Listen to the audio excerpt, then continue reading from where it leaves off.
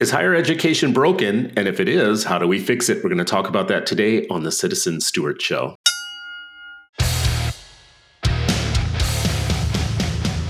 Welcome to the Citizen Stewart Show, a podcast about education in America, where we dive deep into the top headlines and the stories that aren't being covered, looking to shed some light on the dark forces affecting our schools and our democracy. We used to say this a lot in our intro, and I brought it back because there are dark things that are happening. I'm your host, Chris Citizen Stewart. I'm also the CEO of Brightbeam and Education Post, a nonprofit network of activists fighting for educational opportunity and justice for every child. And with me, as always, is my co-host, Ravi Gupta, a former Obama staffer and a former superintendent of a network of charter schools in the South. Ravi, we are back again. How you doing? Can't complain, man. Things are good out here in New York.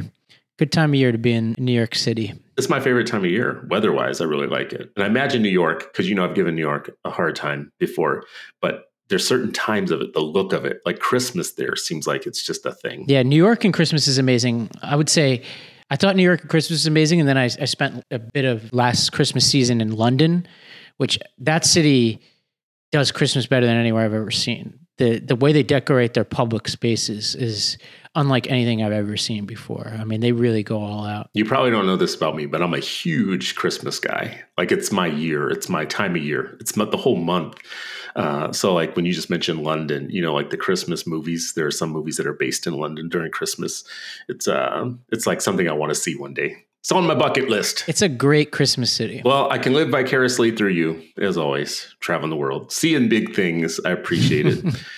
Listen, let's jump right in. We have some listener mail, and we love to hear from people who are listening to our show. You guys tend to give us good feedback. And by good, I don't mean that it's always like we're doing a great job. I just mean like it's good feedback for us to hear and for us to use in making the show better.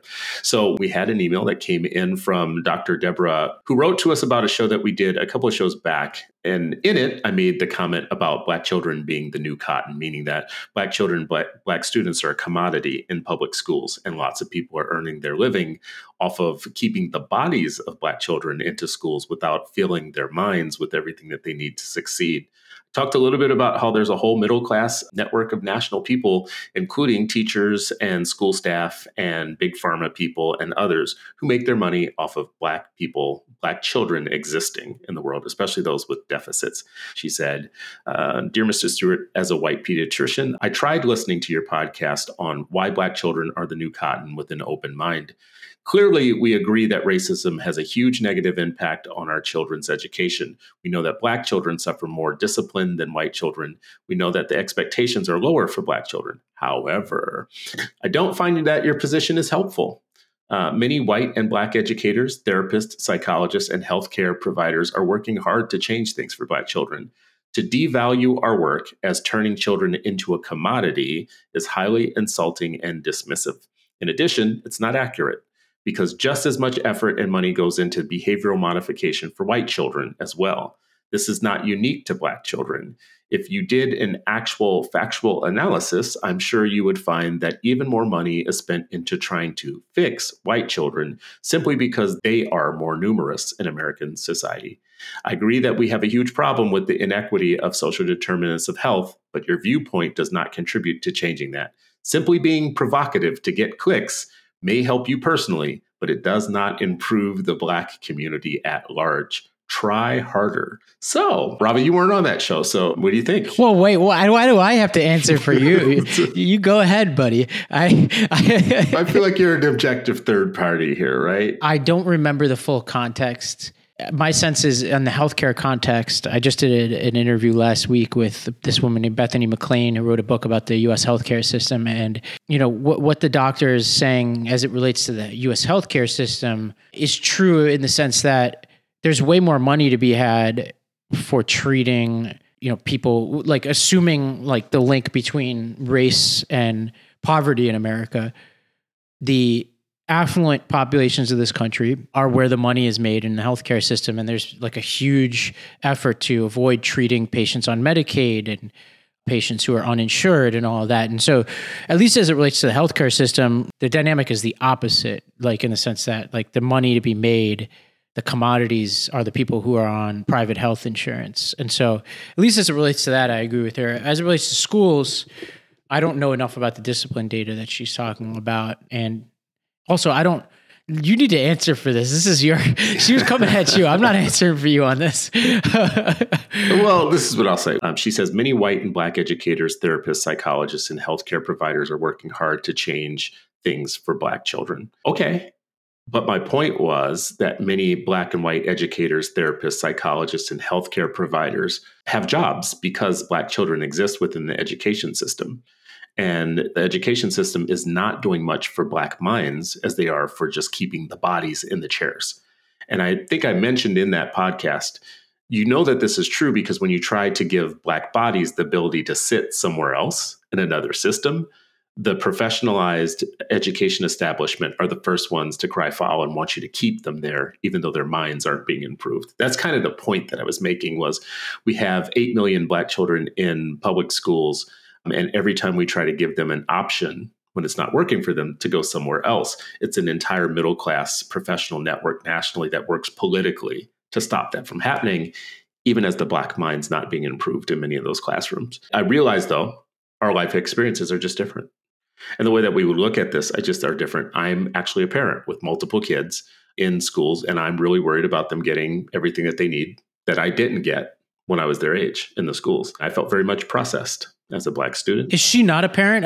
Maybe I missed that part of her email. I don't know whether she's a parent or not, but she is talking about the Black community as an outsider. Whenever I hear someone say this is not unique to Black children or to Black people or whatever, when all lives matter, something that is very clearly specific to Black children in terms of empirical knowledge of what we know about how those kids exist within the system and how there are some things that are different for them that are different for other kids, then I know it's a good sign that maybe we just have different life experience on these things. Well, okay. I just want to say you're inviting another email with your All Lives Matter comment. I'm just warning you on that. To the good doctor, I just want to say, send it to him.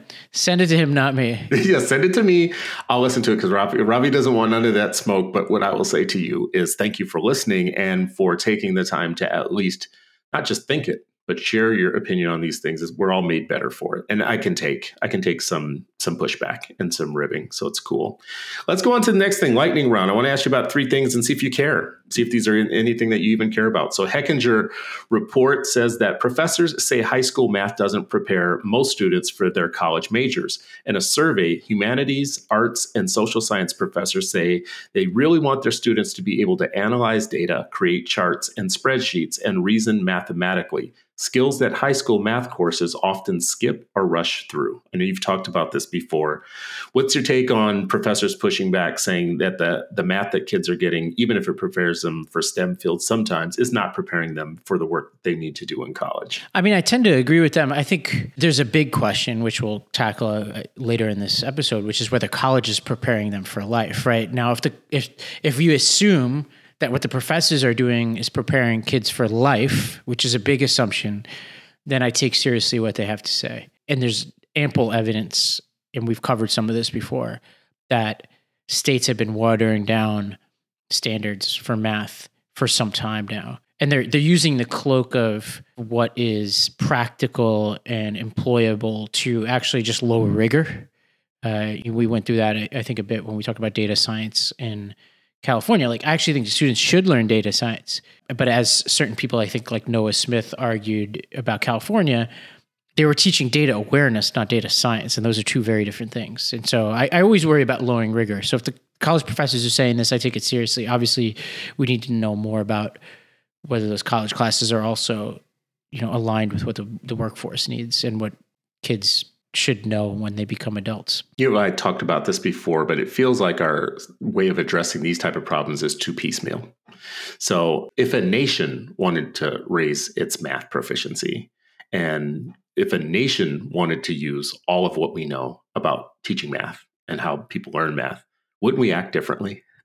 Like, isn't that a different problem than state by state, district by district, person by person? What if America wanted just to be great at math? Wouldn't we handle a problem like this differently? Yeah, I just, you and I have talked about this before. I'm not a big national education person. I just don't think our country, given how divided it is and how many promises our federal government has made that they don't deliver on. Like, I wouldn't trust them to see through a cogent math curriculum and the implementation of it. And I also know that, just practically speaking, we tried, with the Common Core, we have tried to, nationalize a certain amount of curriculum and standards. There was some momentum around that stuck, but then a lot of pushback that I think is durable. So I think any attempt by the federal government to set curriculum standards at this point would not be accepted by the majority of states. I tend to agree. I think that's a cultural problem. I don't think it's an education problem. And I definitely don't think it's a problem of an educated public. I think it's the opposite. I think it's a problem of an uneducated public actually being vulnerable to really dumb campaigns. The fact of the matter with Common Core, it's just a good idea. Most leading countries in the world have some sort of nationalized standards for what their kids should be learning. And it's because they know that it's in their best interest as a nation and for national security to have some sort of quality control. And I don't think that they live on, Americans love to say how bad government is. Anti-government is way worse than government. I just want to be very clear. Like the stuff that we're doing, like with random things from state to state, is far worse than actually what government could do if we were Shanghai or Japan or Hong Kong. For instance, we just wouldn't have that as a problem. Even Finland, everybody's favorite place, doesn't have that problem of being able to say, no, we're one nation. As a nation, we should lift ourselves up. But I'm going to move on to the second one. Well, can I at least say something about that? Two of those places you mentioned, Hong Kong, for example, is the opposite. I have the opposite impression of Hong Kong. Actually, the quote unquote federalism of Hong Kong, if we want to even call it that, which was that it was separate and walled off from mainland Chinese policy for as long as it was a good thing. And I actually think that incorporating it into the larger Chinese project has devastated that place, both in terms of the freedoms offered, but also the business environment. And I could only imagine that's affected its education system. Now it's in an education system run by an authoritarian government that also has very, very reactionary policies against ethnic minorities within his country and foreigners. So I can't imagine that incorporating Hong Kong into the mainland Chinese project is a good thing. Could just be misremembering. I thought there was something in like Amanda Ripley's book, The Smartest Kids in the World, that looked at them as one of the test cases for... I thought it was South Korea. Was it South Korea? Yeah. So I was just thinking like the examples that she was lifting up were, my takeaway from it were places where they kind of got serious as a nation about getting all their kids moving forward. But I agree with you. It hasn't really worked out very well for us to think that way. So let's move on to the second thing, lightning around, see if you really care about this, more political. Vanity Fair has an article about Mike Johnson. Mike Johnson, Speaker of the House, in October said America was going to hell because 25% of high school students identify as something other than straight. The report said that 3 weeks before becoming House Speaker, Mike Johnson said American society was so dark and depraved it almost seems irredeemable, citing statistics about high school students' sexuality. Is this disqualifying politically? Is this the type of discourse that we should expect from our leaders? And how does this actually train attention on high schools and school and, make us smarter about education? Yeah, I mean, it should be disqualifying. It won't be, unfortunately. It obviously hasn't been, but it should be. And I think, this question I have is just, why would you want to lead this country if you hold it in such low regard? I want my leaders to believe in this country. Call me old-fashioned. And the people of the country. Like believing in the country is literally believing in the people, not just the country in some abstract form. And it seems like the Mike Johnsons of the world actually, they really do love the country more than they like the people of the country. Yeah, or they love the idea of loving the country is kind of how I think about it. They love to look in the mirror and say, I'm a patriot. But, I don't see a ton of evidence that they're doing things that patriots would do.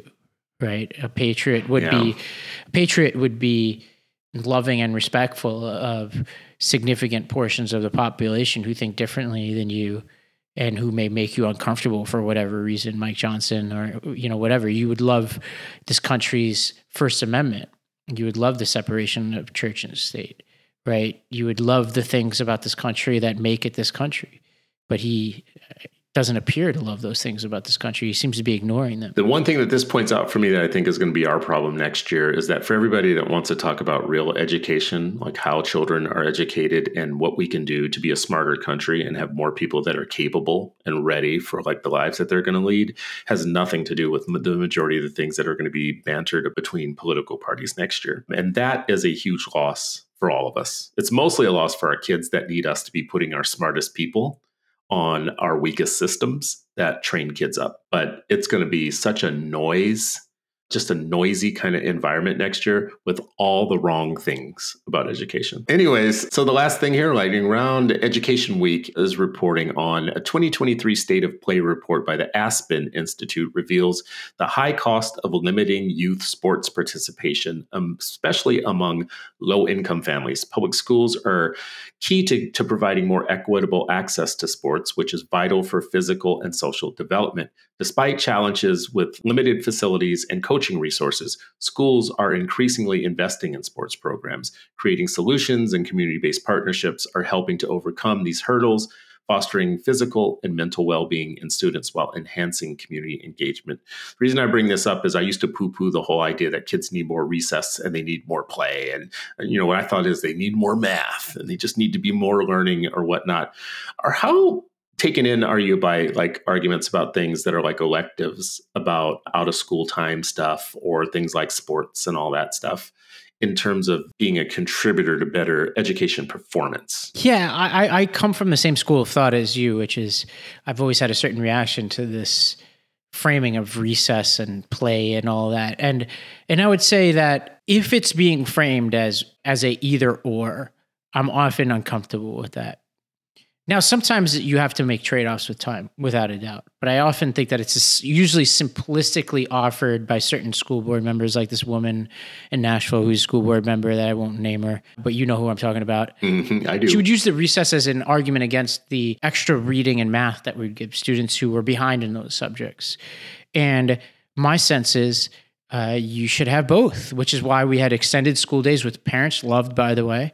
And if we are putting more resources in school to keep them open later and maybe opening them earlier, having staggered staff starts, right? That would be a good investment of public resources. So they almost double as after-school programs, which, get cut in a lot of bad budget environments. Then you can fit in a lot. You could fit in that tutoring. You could fit in more recess. You could fit in more sports. Now, I know this is a pie in the sky, like we should throw more resources at it, but I just think that's a good use of resources. And I also think that I personally take seriously more than ever the need to keep kids active and give them opportunities to be outside and away from their phones. And, hopefully the kids don't have their phones during these activities. I think it's really important. Especially in an age where kids go home and they lock themselves up with a device, usually more than we would ever recognize in our childhoods. It's more necessary than ever. So I'm for it. I'm for expanding those offerings, protecting those offerings. I would say, though, it's important to make them like the sports accessible early on, because there's like a specialization now where it's like the AAU basketballization of youth sports, where they're getting more and more specialized, more and more elite, more and more traveling teams that are really expensive and all that, which usually operate outside of the public system. But like I think kids should have opportunities to experiment with new sports and have fun playing sports without it being like super hyper competitive all the time, pretty late into their existence. Yeah, I actually used to be very hardcore about everything needing to be about academics until we get that right. Until we get the academics right, a lot of this stuff seems superfluous. Don't think that anymore. And I'm just watching it with my own kids, 3 different kids in school, all participating in something. One in dance, one in football, one in basketball, lacrosse. And what I have noticed is there is a social system that starts because of that. There is a wanting to be better because you have peer groups who are consistently pushing themselves in some way, and that's infectious for you. You want to do better and do more than you would if you're just by yourself. It's also something to do. I mean, like for a lot of kids, they don't have the luxury of being able to stay behind after school, the luxury of not having to go straight home and have to do something else, or it requires resources, but the resources are well spent in the terms of socialization, the terms of, we have an obesity problem. So like if I can get my kids out of the house to go do something where they have to be active for a long period of time and they're enjoying it because they're playing a game, they're not like just working out, amazing. I just think there's a benefit to it. And I wish it was, what this study is talking about is how this impacts low income kids. I wish it was more fair and more accessible. I just want to be very clear. Football is very expensive. Lacrosse is even more expensive. Hockey is super expensive. Even if you're going through a public system, the costs are still there, right? Like even within public schools. And man, dance, don't even get me started on what that whole thing is about. You'll know one day, Ravi. Yeah. Well, football is such an interesting conundrum because it is very expensive. It also is obviously terrible for the brain. At the same time, and it's also, exclusive to males in most places. So you put all that together, that's tough. Flag football is becoming more. I played football, which is probably why I'm brain damaged till this day. So anything I say wrong here is probably I blame on that. But there's a growth of flag football, which I think captures a lot of the benefits of football. It's cheaper also. And either way, I think what I like about football though is it is an intense team environment like almost none other. Like the size of your team, like the teams are huge. It's a very complicated game. It involves like a differentiation in a certain way. It's a certain amount of toughness that's required both mentally and physically to make it through training camps. I think that's really good for kids. So if there's a way to replicate that or preserve that aspect of it without inflicting so much mental trauma on kids, and I mean the literal trauma. I don't mean like the fact that it's hard. I mean literally like the CTE. I think that would be a good thing, And there are like female flag football leagues are actually becoming more and more popular too, and I love that. So a couple of things just about this, and we'll move on. First of all, there's a girl on my son's football team this year, all year. And the funniest thing to me about how that just wasn't an issue. It wasn't like, as we're talking nationally about transgenderism and all this type of stuff, we had a whole girl on the football team and went to their banquet last night, the football banquet, and they had a highlight reel, and just was interesting when that particular player came up, there just was nothing about it. Like I just thought to myself, isn't this interesting? We have a girl on the team, whole girl on the team, and it's not even a thing. But the thing about the head trauma, 5 of my son's friends, at least 5 had injuries this year. A couple of them had multiple injuries and they had to sit out multiple games, and they were like painful injuries in some way. But the head thing, Ravi, you'll be impressed by this. The helmets that they have, they had some business person who invested in them having like these $2,000 helmets or something. Or the big egg helmets, the ones that look crazy. No, these look sharp as hell. These look like professional. Really? Oh my God. Yeah. These look like the Vikings should be wearing them, the Minnesota Vikings. Oh, wow. And it's just funny. Not every district has those. Oh, yeah. So when we were playing other districts, I could see the difference in the helmets would cause issue. All right. Well, listen, today's show, the meat of the show is about higher education. And I feel like we haven't done this justice. We've talked a little bit here and there about, I think maybe now and then about free college or, issues about higher ed that aren't significantly about the model of it and if we're getting it right. So today we want to talk a little bit about higher education and whether or not we are on the right track. Is it broken? And if it is, are we fixing it? The current state of higher education in the United States is under a lot of scrutiny due to various challenges, including the increasing student debt, which we hear about all the time, declining enrollment, faculty layoffs, the high cost of maintaining educational institutions, and more. The root causes are identified as soaring operational expenses, which tells us a lot about the business model, reduced government support, and I don't know how true that is everywhere, but I think in like West Virginia, there was there's less investment than there is in Minnesota, that's for sure. And escalating tuition fees. And Ravi, I'll need you to explain to me, why the hell are they so expensive? Like, for instance, if you want to go to school in-state here in Minnesota, but you want to go one state over to Iowa or whatnot, the cost just like seems to triple, something crazy. So we need to talk about that. The Lower Cost Models Consortium offers a collaborative approach. This is a group that is thinking about these things to address these issues by sharing resources among liberal arts colleges and creating affordable hybrid degree programs. Some of this might be the wave of the future, but you're a good business thinking guy. What do you think if we were to talk about the problem? First of all, how big is it? Am I overstating it? And 2, are we just missing opportunities and solutions to fix higher education for more people in the United States. I do think the problem is huge, and I think it looks a little different where depending on where we focus our gaze, right? Like the problem of the elite institutions is slightly different than I would say the problem of the middle tier, and then it's different than the community college problems. And I think, starting with the elite institutions, the problem is one of scarcity and lack of accountability, right? So the scarcity is like these are very hot commodities. They're luxury items that largely go to people who have very high income, who are competing with a very small amount of seats that, if it were any other product market, high demand with people with lots of resources, they would continue to expand the offerings. So, Harvard would have, 10,000 kids, 100,000 kids in there entering class, just like there are hundreds of thousands, if not millions of Teslas in circulation around the country. Like whenever there's like a lot of people, who want a luxury good, or any good really, if it were truly the private sector, we would expand that, but we don't.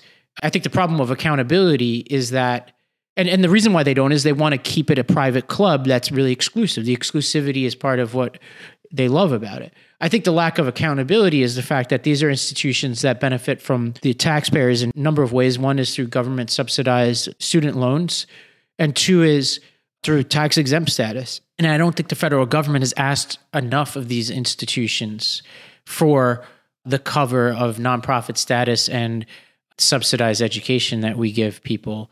So yeah, that's on the elite side. I'll just pause there. I don't know. What do you think? I think it's probably right about the elite side of things. And I think that takes a lot of the oxygen out of the room when we're talking about higher ed overall. Because, you get 50,000 applications for 5,000 seats at Harvard and something similar amongst the other big ones. But when I think about it as 3 kids coming up, through the regular system, what's the pathway from K-12 to either community college and state colleges? Like that's the normal articulation route, the route of articulation. That's a pathway. And why is there so much brokenness between, for instance, high school and community college and 4-year college, right? Like it feels like there's a couple of off ramps, a couple of places where the system just loses a bunch of people, just breaks down. And all of that is based on cost because each of those off ramps, as I'm calling it, is a decision place. And you have to make a decision. And the decision really is about how much money you're willing to invest for how interested you are in studying a thing. Now, imagine if we had that same problem, say, for instance, in 8th grade, like K to 12, all of a sudden in 8th grade, you had to make a decision about the next pathway and you had to start paying money for 8th grade. I think we'd start losing some people, right? Because it just doesn't make any sense. There's a national value to getting more people down to 16, 1 to 16, K to 16, right? Like we would all do better if we had a country that at least got you not even to 16. Let's just say 15 or 14 or whatever, something beyond 12 years. So before we get to privates, I just wonder about the public systems. Why are they so weirdly uneven? K-12 in every state is different, but somewhat similar. But the college part of it, like, if you wanted to go to the U of M, the University of Minnesota, or you wanted to go to the University of Michigan, whatever, the games and the rules are just, and the cost base is just so weird. It's all over the map. And I don't get it. Yeah, I think it's tough because I sit here in New York and I went to State University of New York at Binghamton. And it has been one of the most highly regarded state university systems in the country. Obama shouted it out. We've talked previously about Obama's effort to rate universities in terms of their ability to keep tuition low and get people employed, which I thought was a very sensible proposal that was opposed by the colleges and universities, which one should ask why the colleges and universities would be threatened by that. But I went to, and SUNY has gotten a little bit more expensive, but when I went there, it was extremely cheap. It was a few $1,000s a year. Wait, let's stop. How much was it? I think it was 3. I don't remember, 3 or 4,000. Wow. I could be wrong about that. That's not including board, obviously, but that was...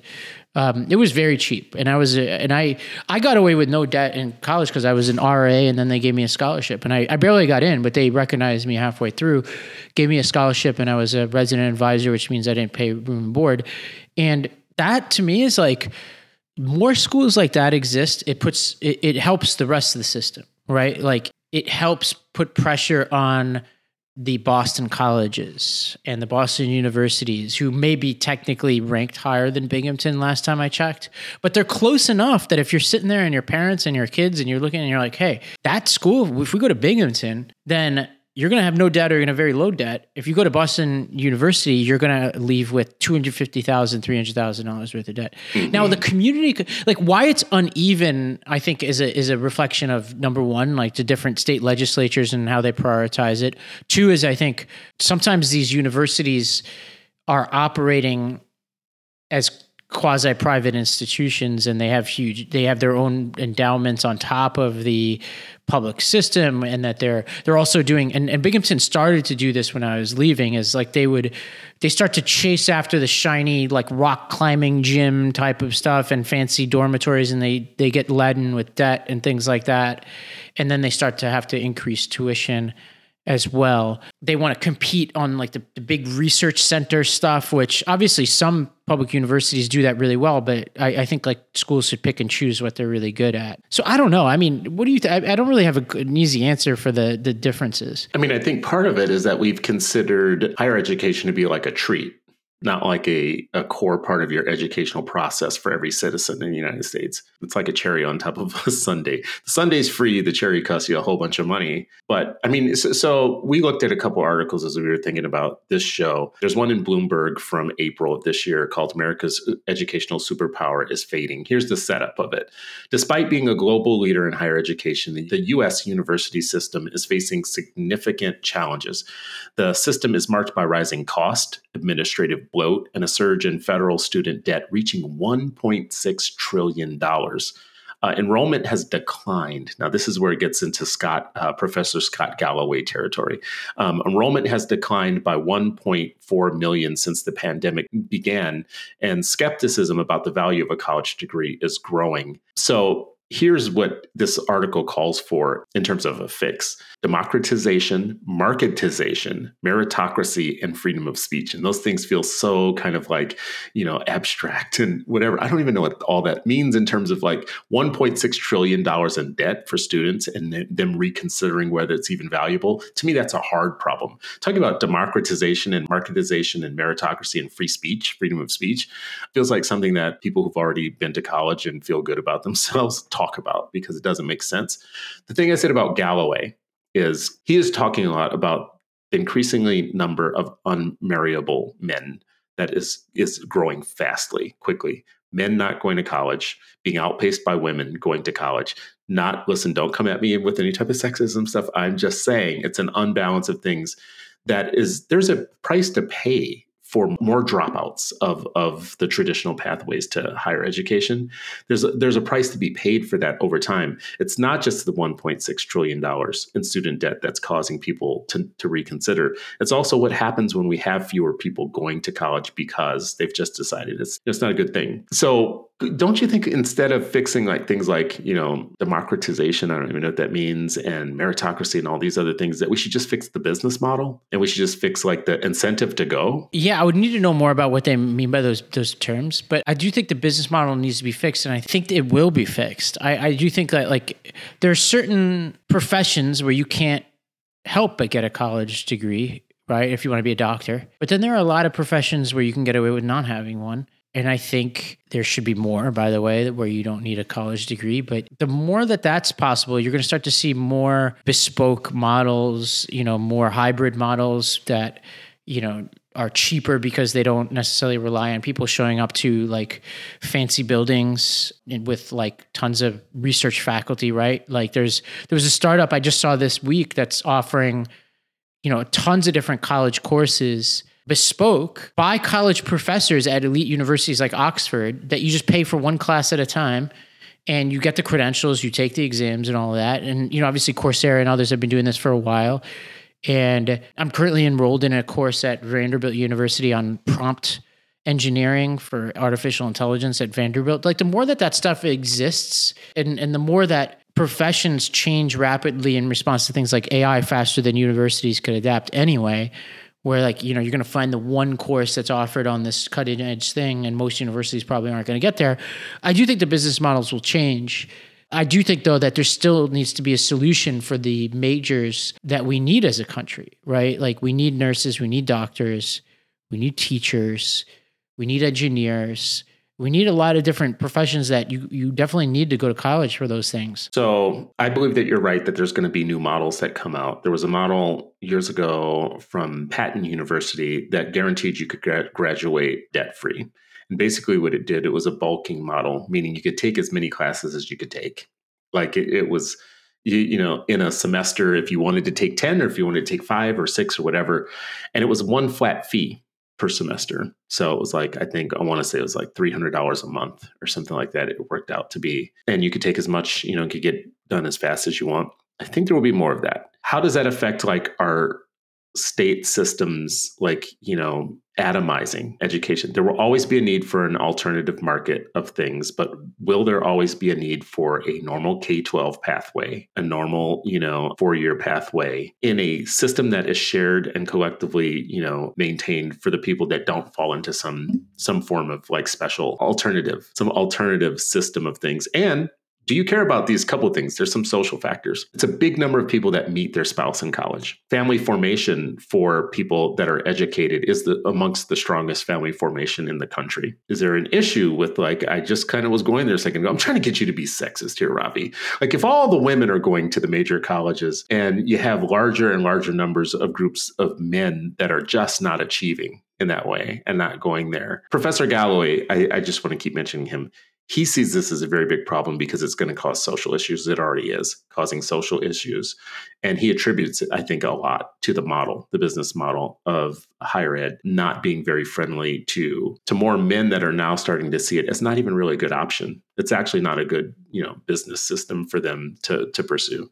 Maybe I'm making too much of that, but there's some other social factors that come along with college. So I wouldn't say the gender differences are at the top of my list of concerns for colleges. I'd have to spend a little bit more time thinking about that. But I do think the hurricane is coming for colleges. When I talked to Todd Rose over at Populous, he did this study on the American dream, and he found that most Americans think that other people really value 4-year degrees and advanced degrees. So he does the difference between what people think other people think versus what they actually think. And he found that having a 4-year bachelor degree was ranked 54th amongst possible parts of the American dream by people actually, but they think other people rank it 15th.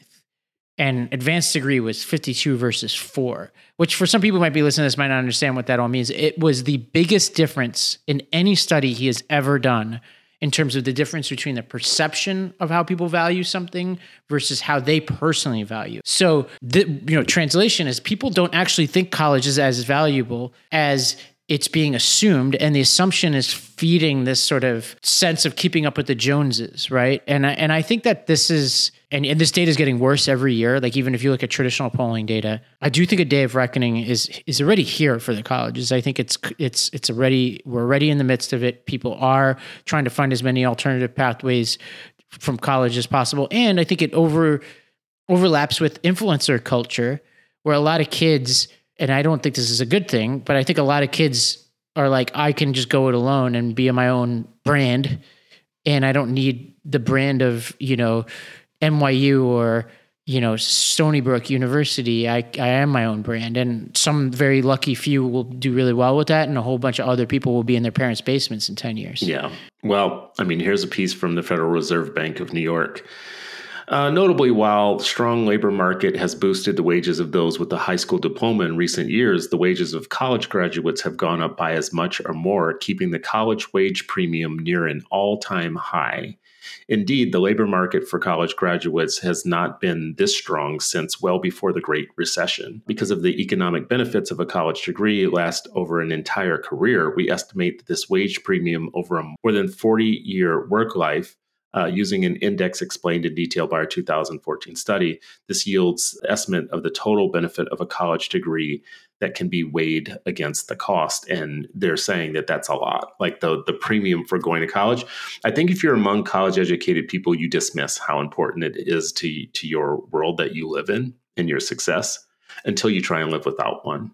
Until you there's so many more jobs now that don't require a college degree. Really? Really? Well, give me your college degree, take it off your resume, and start applying for jobs right now. There's like 15 jobs that philanthropies have sent me in the last week. These are philanthropies who are putting out reports saying that college degrees aren't worth all of that, that we think that they are. And then if you look at their job descriptions, they're not even calling just for 4-year degrees in some cases. They're saying, but we would actually prefer you have a master's degree in anything, right? Same foundation. Publishing a paper on one side saying that it's not that important as it used to be, and on the other side, they don't have a single employee in their place that is without a college degree. I always wonder about these job descriptions. I've tended to start pulling things off of job descriptions because I think people just are like very copy paste on this. Like, oh yeah, like any advanced degree, like why even put that on there? Like, what could possibly you be like selecting for? Because it's a rubber stamp and a way of saying if you've completed a master's degree in almost anything, it should mean that you're capable of X, or you're at a level of X. I have serious questions about that. But you know it's prevalent. You know that like the people who are the least kind of dismissive about the power of a college degree are those without one. Those who are applying for jobs and looking for wages and looking for work and trying to get advance in their career, in their companies, and trying to get raises and benefits. Those are the people to talk to when you start asking about whether or not there's any real utility to a college degree. And by the way, it doesn't make it any easier, for that group when it doesn't look like it's a fair system of being able to get a college degree. So I do think that college degrees are really important, and I agree that they're no less important today than they were before. I do think though that, whether it's the populous data or polling data, pretty consistently shows that low-income people too have become more skeptical of college degrees today than they have been in the past. And I don't blame them, because the cost is so enormous. Like, it's hard to parse through the data, but the way that higher education has outpaced inflation is unprecedented. The only thing that's even in its vicinity is healthcare costs. And so when people look at that and say, man, like when housing is getting more expensive, healthcare is getting more expensive, and college is getting more expensive, if I could find an alternative to doing it, I'll take that. Like, I sympathize with that person. Not only do I sympathize with that person, I have many students who have made that decision, and I've tried to talk them into going the 4-year route, but it's hard to give somebody advice when you're not in their bank account, you're not in their shoes, you don't know what their economic realities are. And for my students, so many of them had short-term economic needs that I didn't have answers for. I just didn't have answer for it. Mm-hmm, mm-hmm. I'm just so old school in this. First of all, I'm somebody that got my college education later in life. So I did my time as a person in the general work market without a college degree. And there's a before and after effect in my mind in some of that education stuff. And the premium, the status, the access to things, like just the access to life things that we take for granted just was way different when you were considered to be on one side of that fence or the other. The premium for BAs right now stands at 90%, and the premium for an AA degree is 19%. That's a big swing. It's a big difference. But especially for Black women or certain subgroups, just an AA actually does so much over a lifetime in your terms of attainment, like your jobs, your income, your money, and the building of intergenerational wealth. And then there's also, I think there's a reason why the wealthy like to laugh about these things and talk about them and buy all the books and all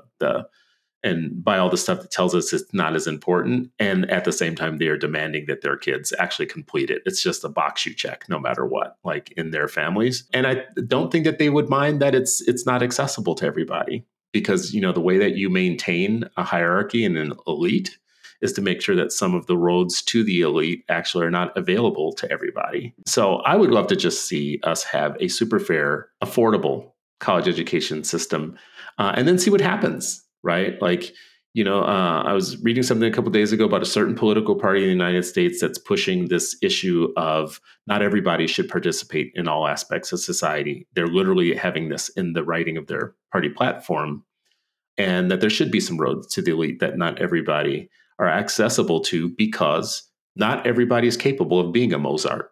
Not everybody is capable of being a Beethoven. Not everybody is capable of being a Galileo. At the same time, without fair systems, you don't know how many people in low-income areas are on Galileo, and you just don't know it because there's not a way to get them, in the path. So I don't know what the answer here is. I think, would you agree that this is true? Most people think that there's something wrong or broken about higher ed, even if they disagree with what that is. And that they're probably, I think you had a good saying for it in this discussion. I forgot what it was, but there'll be a reckoning. Like it's going to happen. There's going to be a need to figure out what the next step is. Yeah, I agree. And I think even the people in higher ed know there's a problem. And I think the question is, are people going to have the courage to do anything about it? Or are we in the reckoning now and there's just changes happening that are accumulating over time? And 10 years from now, it'll be obvious that things are dramatically different. I really don't know. Yeah, our super producer dropped us a note here saying that your college in 2021, the in-state tuition was $10,390 and out-of-state tuition was $26,420. That's exactly and that's with fees. That's exactly kind of my point, actually, though, is like it's almost double if you want to come from out-of-state. And what that is, it's an incentive for states to want to have more out-of-state students and deny seats to in-state students because it's more money. Well, I have no problem with cheaper tuition for in-state people because, people pay taxes and all that, and it's kind of makes sense. I think if you have a very limited amount of out-of-state seats and you use that to subsidize certain programs or whatever, or create some kind of geographic diversity because you feel like that's in the interest of your school, fine. I have no problem with it. If you start pushing out the low tuition in-staters to make more room for the out-of-staters, then I think we have a problem. In my state, we have what we call the Minnesota State Promise, which it creates a tuition-free pathway to higher education for eligible Minnesota residents at 26 state colleges. Here are the criteria. You must be a resident in the United States, and it sounds like you just said you're okay with that. Have a family-adjusted gross income as reported on the free application of below 80K. Is that a good cutoff to you for like free college? 80K? I think college should be free for everybody. Thank you. All right. This is where we were getting to, and I appreciate that because 80K still feels to me like, yeah, that seems like you're doing pretty well if you're making 80K, I guess, in your family. But well, maybe let me revise that for a second. I think college should be free for everybody for certain majors. I wouldn't do all the majors, but I would do certain majors. That's interesting. More like teachers, police officers, what? Yeah. Nurses. Yeah. I mean, definitely the medical professions, the sciences, teachers, nurses. Yeah, I mean, we can go down the list. We've done a little bit of this discussion before, and I know we're coming to an end of this episode. I don't want to say too much more, but I've written it somewhere, whatever I think those professions should be. But I think that we should really incentivize people to do the jobs that are extremely scarce and needed in society right now. All right. So one last one and see what you think about this. One of the things we've talked so much about the business part of education being broken, of higher ed being broken. One of the things that is being pointed out that is breaking or is broken about the university system is a lack of viewpoint diversity, and colleges are being attacked and saddled with the idea that they are one-sided ideologically, mostly being towards the left, and is causing problems with free speech. And others, there's one plan that is coming up where professors are pushing back on this viewpoint neutral push to make everything viewpoint neutral. This is mostly becoming an issue around the Palestinian-Israeli issues that are coming up. But you've interviewed people where that like college professors have been saying that there's an alarming lack of viewpoint diversity in colleges. How much of this is the brokenness? How much of that part do you chalk that up as this is part of higher ed breaking and being broken? I think like higher ed has always been more like has tilted liberal, but I think certain people tracking this, I think like people like the Foundation for Individual Rights in Education have been tracking it getting more and more polarized. And I think the last FIRE survey that came out had 50% of professors identifying as liberal, 17% as moderate, and 26% as conservative. That feels off, just honestly. Like it just feels tilted. And I don't think college faculty should reflect society perfectly, but I do think it's hard to be anything but extremely liberal on a college faculty. I think that's without a doubt. And it was like that when I was there, and that was a long time ago. So I could only imagine what it's like now. That does seem wrong. I wonder, like, scientifically speaking, the more educated you become, the more generous and liberal and less faith-based and metaphysical you become, right? So conservatism lends itself to faith basis, to metaphysical, space laser beams starting California wildfire fires and stuff like that. It's just scientifically proven the more educated you become, the more kind of progressive or liberal, whatever you want to call it, you become. And I don't know if that's a thing because of indoctrination or ideology or just a function of becoming more like learned, which would mean that, of course, education would have more people that are more educated because they're in education. And two, just by science, we know that the more educated you become, the more progressive you become. Doesn't mean that you're unable to teach conservative things or about conservative things, right? Yeah, I do think I do think it was helpful that they used the word conservative, not necessarily political parties, because I do think that like the dialectic and hopefully something a little bit more diverse than that between conservatives and liberals makes them both better. I also think that the inclusion of moderates in that data, I think, would challenge the argument that this is like, oh, well, if you don't believe in global warming or you have a certain view on creation or your view on the income taxes or whatever, like that, like somehow the liberal position is more true than the moderate position. I would have to somebody would have to do a lot of work to convince me that there's like some objective high ground that liberals have versus a moderate versus a conservative. I think the moderate actually would be considered liberal by the conservative. What you're calling a moderate would still be considered like a liberal or progressive by the conservative. The person you're calling a moderate, like for instance, there's someone in a college class right now sitting there arguing with the professor because they heard something or they read something. And it's getting very frustrating for that particular professor who's like, that's good. We have like lots of research that doesn't give us a definitive answer, but gives us a better answer than the one you're. But the same could be said of the moderate to the liberal. I know because I'm somebody who has sometimes characterized myself as a moderate, and lots of liberals call me conservative. And that is true of almost every moderate I know. And it's actually literally true in New York City, where if you put moderate on a dating app, Ricky, my co-host, talked about this a lot, it is automatically assumed that you're a Republican. So I do think that goes both ways. I think that's funny. Well, I'll say this at the end of our program here, as somebody who went to both Liberty University and Goddard University, which is simultaneously. Wait a minute, you went to Liberty? Yes, I went to Liberty and to Goddard University. And as somebody who can say what it's like to have been in the extreme right and left of colleges. And by extreme, I mean, literally Goddard is the most progressive university in the United States, probably in the world. And Liberty is amongst probably the most conservative. I do think that there's a difference in the basis in how they feel about evidence and about science and about those things. But anyways, I appreciate this discussion. I thought it was time for us to go a little bit deeper on higher ed because it comes up in small discussions.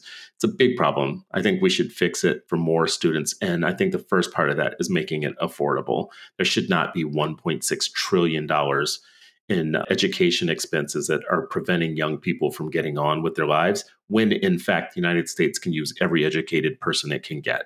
Like we don't really have like a future vested in ignorance. So all that we can do to invest in a smarter country would be great for us. So thank you as always, Ravi, for a riveting conversation. Appreciate it. And to our listeners, we appreciate you listening. As always, this has been another episode of the Citizen Stewart Show. We'll talk to you again next week. The Citizen Stewart Show is a production of the Branch Media Podcast Network. I'm Chris, Citizen Stewart. You can follow me at Citizen Stewart. You can follow Ravi at Ravi M. Gupta. You can follow all of the Branch's podcasts at The Branch Media on YouTube, Twitter, Instagram, and TikTok. And check out our website at thebranchmedia.org. If you like what you hear, please leave us a review, give us a 5-star rating, and subscribe to the show so you can join us every Tuesday for more of the Citizen Stewart Show.